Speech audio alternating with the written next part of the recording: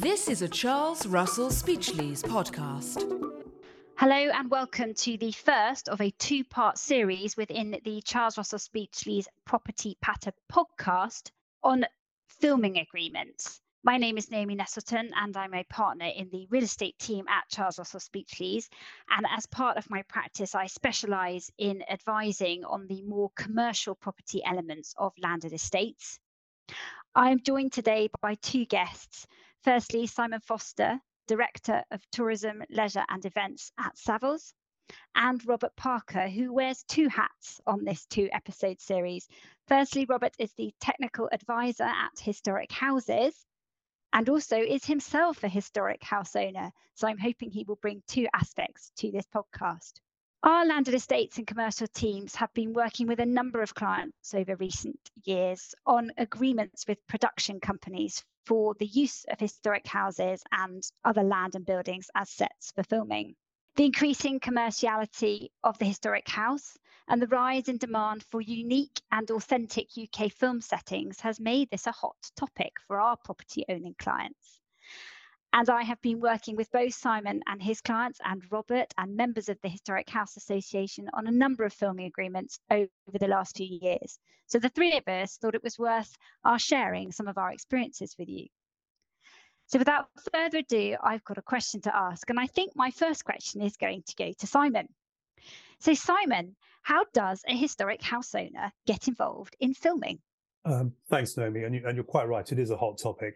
What we're seeing at the moment is a phenomenal increase in inquiries for filming, not just in historic houses, but across the UK generally. That this comes on the back of a 25% tax break that was introduced some years ago for international co-productions filming in the UK, which has made the UK a very desirable film location. So the level of interest in filming, first of all, is very, very high. And it's not just locations within the sort of M25 corridor, really. It used to be a few years ago, but now production companies seem much more willing to travel far and wide if they can find the right location. So in order to attract those filming inquiries, I think there are a few things to consider. First and foremost, perhaps your own website. Most historic house owners have a website to promote their houses, and that's a really good way to show industry contacts that you are open to the idea of filming, and actually giving some examples of those film productions with photographs is also another really sensible idea to include on your website. And then there are some really good listings also to consider. Generally, they don't cost anything to list, but commission will be payable if it does result in any secured filming agreements. But yeah, listing on the sort of key location websites, including Location Works, which has a tie-up with historic houses, and is probably the biggest and the best film location database. Creative England is another one, and there are other smaller ones like AD Locations and Lavish and Location Works and one or two other ones. So yeah, listing on sort of location agencies is very important. And I think the third point I'd make is that over time, as you start to attract a bit of filming, if you can build up a database of location scouts, just keeping in touch with them is a really sensible idea, and developing that list of contacts, because location managers, if they find a location that works well for them and it's relatively easy and it has all the right facilities, then they'll come back again and again. So sort of developing relationships is another important aspect in terms of attracting filming. That's great. Thanks, Simon. And some of that relationship topic and the interplay of repeat use will come up later as we progress through our discussions. Robert, you yourself have had your own home use for filming, but you also manage a lot of inquiries from members of the historic houses. Can you tell us a bit about your experiences and some of their experiences and how they have got involved in using their houses for filming over the years? I think the filming in historic houses specifically, but we can say wider on the estates, started with Brideshead Revisited all the way back in 1980. And really from that point, historic houses, or Historic Houses Association as it was then, have been very involved advising members leading them by the hand, particularly in the fees to be charged, but also in the type of contracts, which we'll discuss later. Echoing what Simon has said, absolutely a website. What people won't maybe realise is that quite often that is where the inquiry will come from. The location manager is probably searching for historic houses or ballrooms or stable yards or lakes on historic estates, all manner of things.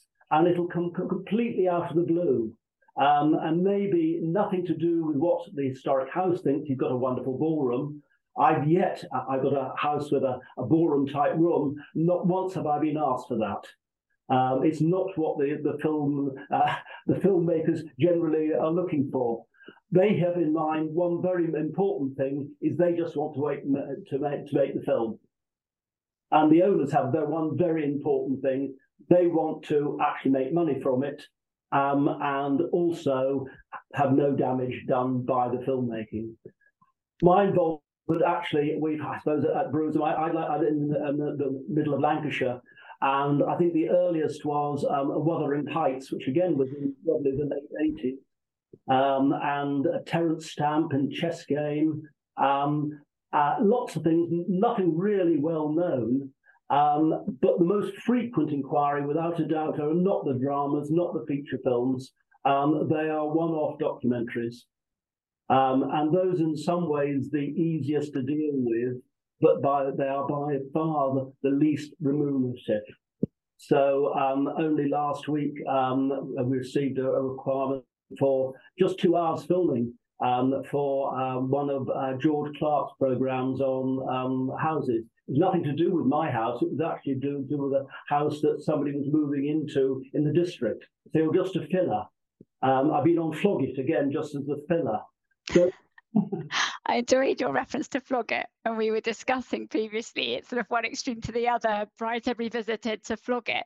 But I suppose the key thing is here that giving up your historic house or using it for a location doesn't have to be a massive life-changing thing. You may not become the iconic property that Highclere has become as Downton Abbey. You may be more of a Flog It room or a back of house area. And I know that Robert, Simon, you and I have both had clients where it's actually been some of the little barns or small little cottages on the estates that have been used rather than the main property itself. So I think, Robert, you've already referred to the terms and the remuneration, and I think it's worth us now turning to, once you've thought about using your historic house and you've begun discussions either through an agent or independently with a production company. And it's worth mentioning now that there has obviously been an overall increase in the number of channels producing materials. Back in the day when we only had 4 channels on our screens and various filming companies, it's very different to now where you've got Netflix, Amazon, as well as the traditional filming channels and film companies all vying for locations for their filming. So, being a lawyer, but Simon being an agent, you will also back me up on this. When you're talking about commercial terms, we usually use something called a heads of terms or a term sheet. And it's basically a précis table that uses the headings of what are going to form your contract to focus everyone's mind on expectations about some of the material terms of that contract. So we thought it was worth touching on what's going to be in that filming agreement and thinking about what you would like to see in those heads of terms. So I've got 2 headings here, and I'll touch on a couple, and then both of you can share your thoughts. My first heading is financial bits and pieces. So you've obviously got your location fee, which is what you're going to be paid for using the location. We can go into a bit of detail on that, but from my experience, that can be a different level of fee for what is sort of build-up days, take-down days, and actual filming days, depending on how disruptive and how prevalent the filming team are going to be during those respective periods of times. We've got an overtime fee, and we'll dwell on that in a minute. And also, as well as the amounts themselves for the rent, as I would call it, being a property lawyer, there are also, you've got to think about any additional fees or reimbursement for services that might be relevant. And we can come on to that in detail. But as a heading, it's worth remembering how the utilities might work, whether there's any staff on site that might get involved. And finally, and Simon, this is where I'm going to play over to you, it's the terms upon which you get paid, when and how, etc. So Simon, do you want to give us a bit of steer about location fees and how a historic house owner or land estate owner might go about negotiating those? Yeah, I can, Naomi. I suppose the first thing to say is that fees do vary hugely depending, first of all, on the nature of the production. As Robert said, documentaries, the Floggets of this world will pay very much less than a Netflix drama series, for example. So the fees do vary hugely. And also they vary depending on the uniqueness of the location. So if you've got something that a location production company really value, then the money that you can charge for it tends to be that much higher. Whatever the production, I always advise clients to be a little bit cautious about naming your fee until you know exactly what it is the production company wants, because the goalposts do shift. What the location manager initially asks for on that first recce will quite often be very different by the time the full production recce has taken place and the director and the producer have been. So just play your cards fairly close to your chest. Hope it'll be as accommodating and as friendly as possible. And that's really, really important in terms of welcoming a film crew. They want to know that you're keen to help them. But just be a bit cautious about naming your price until you're absolutely sure you know what it is they want to do, how long for, which rooms they're going to use, how many vehicles they're going to bring, how many crew they're going to bring. It all impacts on the potential wear and tear on the site and intrusion into your lives and, intrusion into your business if you're trying to run it as a commercial concern. So, that's my sort of first bit of advice, is just be very, very careful about naming a fee at an early stage.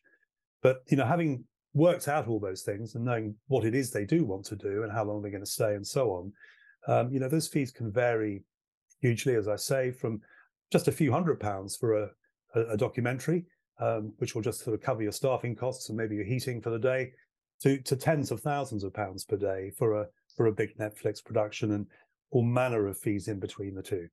You must know at the outset what the location manager wants. And then the size of the actual film production is a huge indication. How many are going to be in the crew? Is it just going to be 3, or is it going to be 300? And they're not that they're going to be cagey about it, but they haven't got that in the topmost of their mind when they first meet the agent or location manager. They just want to have the location. So the electrical needs and lighting, what are they going to be using for that? Do they need a large generator to come on site? The type of props to be brought in. Will they be lighting from the outside of the house rather than the inside of the house to get a sort of a natural effect in filming? Will you need to move furniture out of the rooms, as I have occasionally? If so, where's that going to be stored? Who's going to do it? And will the production conflict with any other commercial activity? And the big one in historic houses is weddings.